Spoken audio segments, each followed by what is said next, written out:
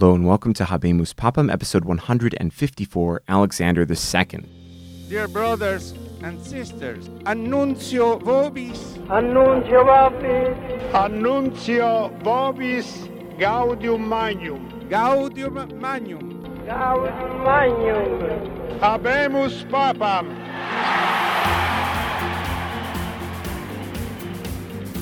Hey everybody, like previous episodes, we know our Pope today already because he was part of that reforming milieu of priests and bishops who were operating in Italy since the time of St. Leo IX. We met him especially last episode when he was sent to Milan to help St. Peter Damian reform the very corrupt clergy there. His name was Anselm de Baggio, and he was the son of a noble family which had connections in the imperial court, and he himself was active before his ordination in imperial circles. Anselm was ordained a priest of Milan in 1055 by the Archbishop Guido, who we already met last week as the kind of corrupt archbishop.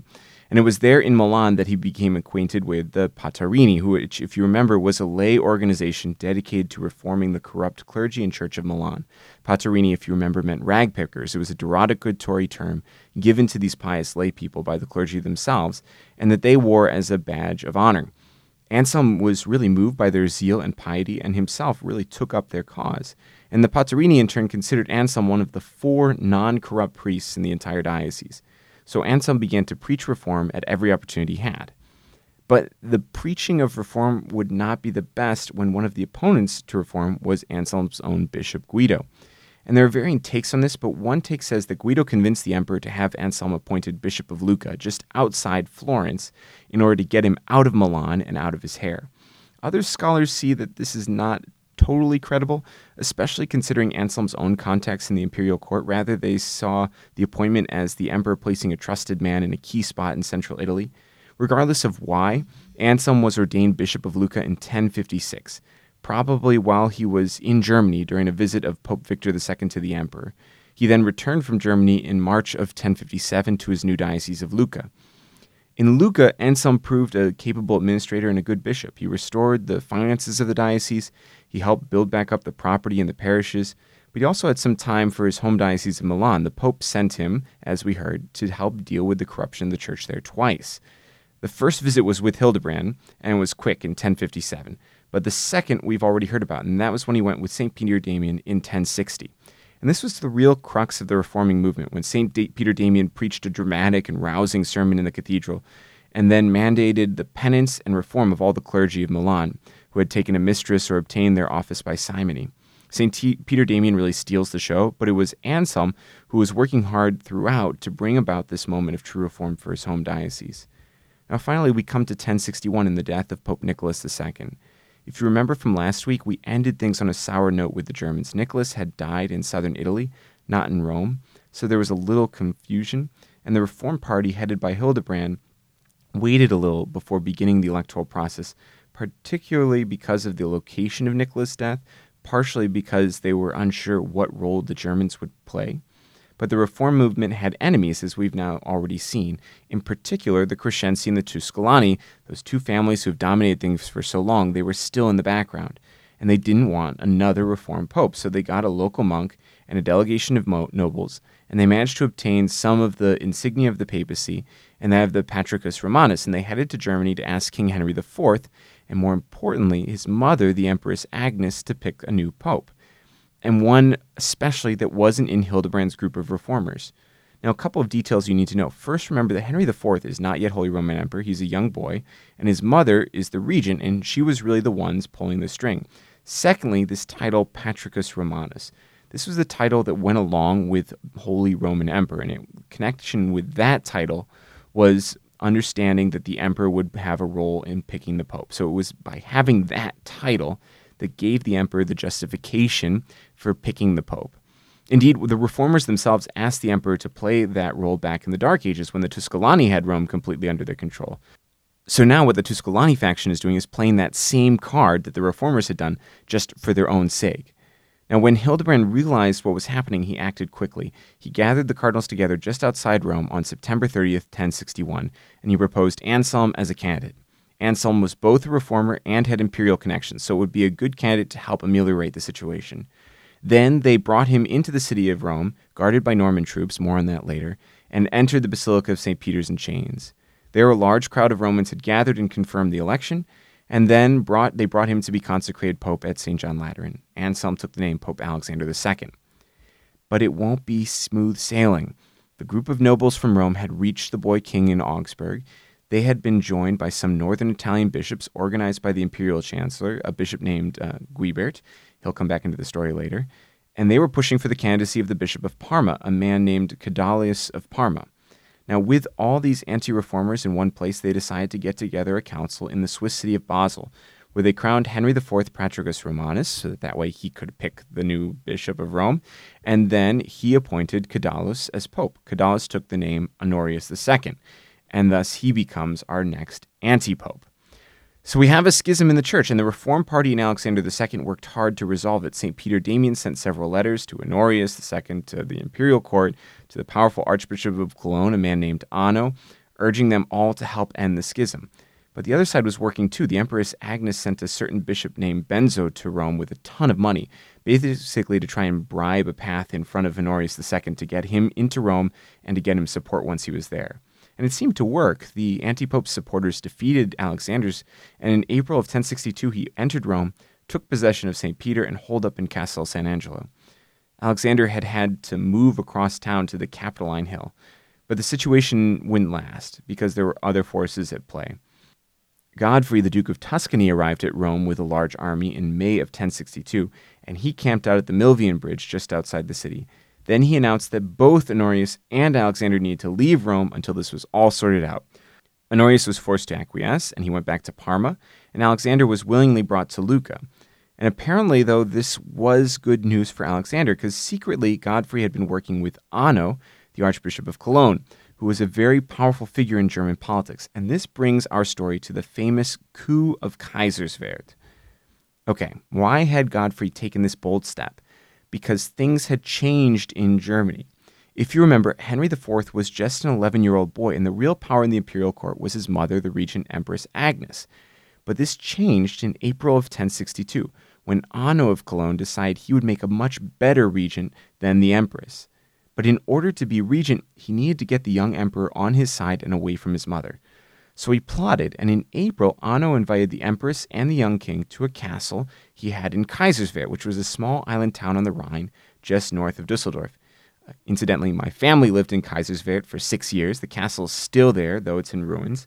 And once at the castle, Anno hosted a big dinner, which everyone enjoyed. And during the dinner, he talked with the young emperor about how awesome his new boat parked on the Rhine was. And Henry, just being an 11-year-old boy, of course, liked hearing about cool new boats. Who doesn't? And Anno offered to show it to him after dinner. And so Henry took him up on the offer. But once he was on the boat and the Empress Agnes and her supporters were still on shore, Anno cast off the lines and started sailing down the Rhine for Cologne. Henry realized what had happened and dove into the water, but his swimming skills were not great, and he started floundering. And so Anno sent a noble in after him, rescued him, and then sailed down to Cologne, leaving Agnes behind. Henry was forced to agree to having Anno as the regent and the power behind the throne, and his mother Agnes went off to retirement in a convent. So with Agnes out of the way, even though by kind of devious means, Honorius II's support dried up.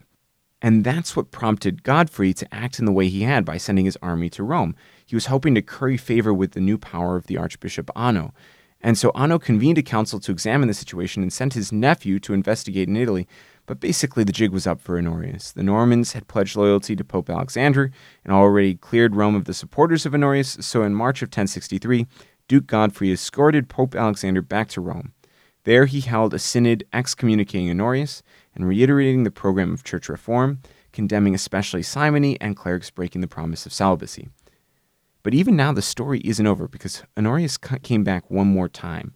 He again gathered supporters with the help of the money from the Bishop Benzo and again marched on Rome and again drove Alexander II out. So the reform movement again had to try and defend Alexander. This time, however, things would be a little easier. Guibert, the chancellor of the empire in Italy, who was on Honorius' side, had been removed from his position by Anno and replaced by Gregory of Vercelli, who was a friend of Hildebrand. But St. Peter Damian almost messed the whole thing up. On his own initiative, he had written to Anno telling him to convoke a council to settle the situation. But when Hildebrand and Alexander found out, they were furious because it seemed like the authority to elect the Pope rested not in Rome, where it belonged, but with some imperial council. Regardless, however, a council was held in Mantua in northern Italy. Alexander realized that it was the only way to wrap this issue up. And so he not only attended, but he basically led the council. And Honorius showed up, but didn't enter the city. He camped out in the country outside. He demanded that he be allowed to run the meeting since he was the real pope, but this got him nowhere. And so the day after Pentecost, in 1063, Alexander opened the synod by calling on the Holy Spirit and then asking those present to bring their concerns. This they did, saying all the things that had been floating around against Alexander, which he then refuted. For example, some said that he had obtained the papacy through simony, not properly, and he responded, "Man, I don't even want to be pope. I was elected by the cardinals and the people properly." Horace Mann gives us a little more detail to what he actually said, including, "I call to witness the Holy Spirit whose coming we are now celebrating, that my soul has never been stained with simony, and that I was duly installed in the chair of Peter quite against my will.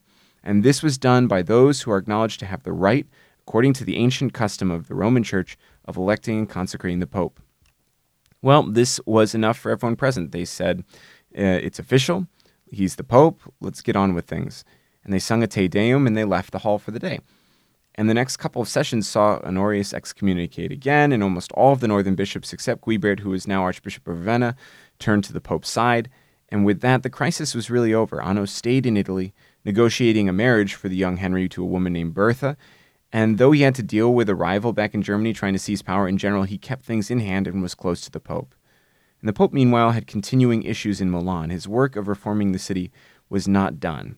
Now that he was no longer there, the banner of reform had been taken up by a deacon named Ariald. The archbishop, though, had reneged on his promises to Alexander and St. Peter Damian and returned to practicing simony. So the Pope excommunicated him.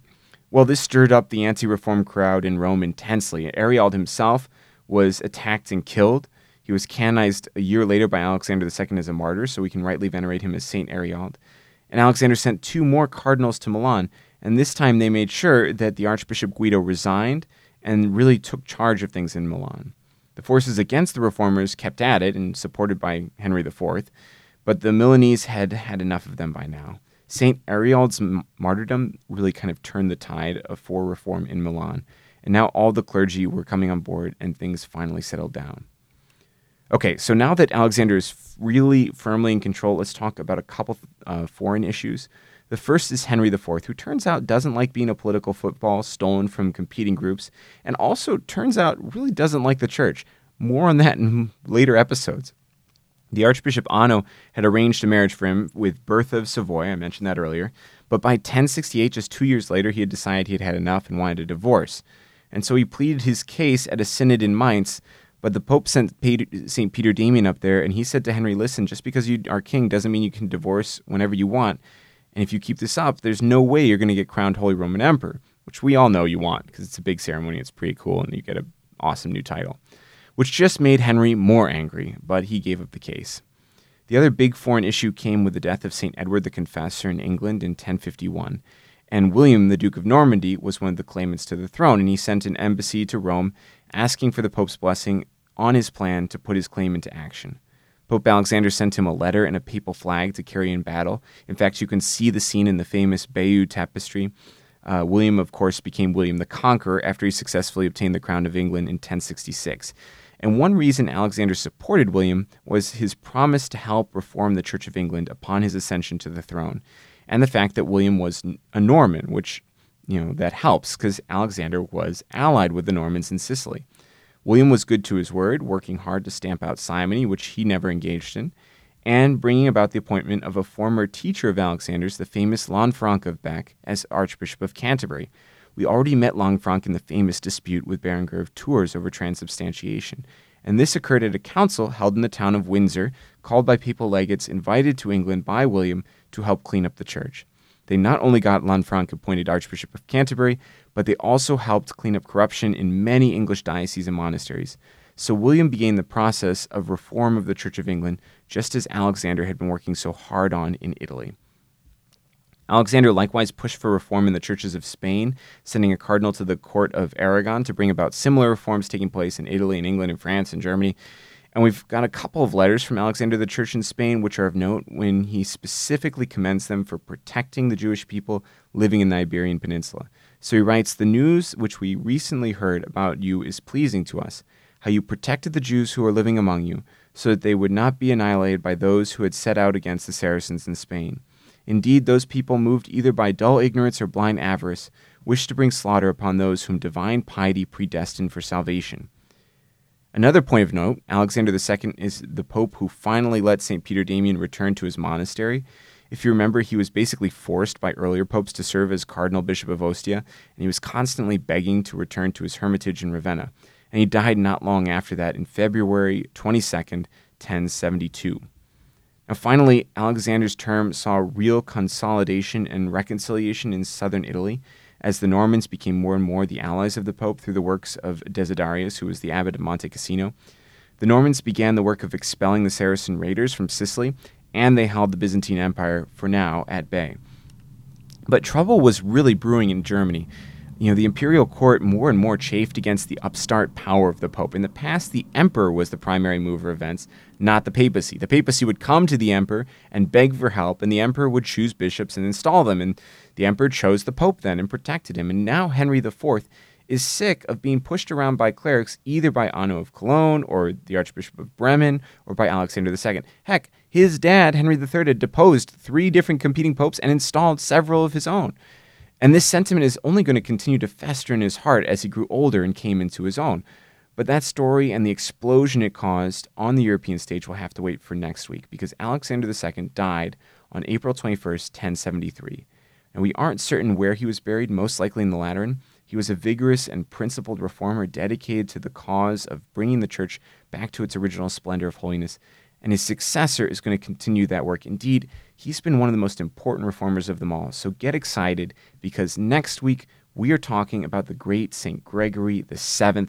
But we, of course, already know him by another name. Next week, the energetic and holy monk Hildebrand is elected Pope. Thanks for listening to Habemus Papam. You can check out the rest of the Catholic Bites podcast at catholicbitespodcast.com or find us on Apple Podcasts. Thank you, and God bless you.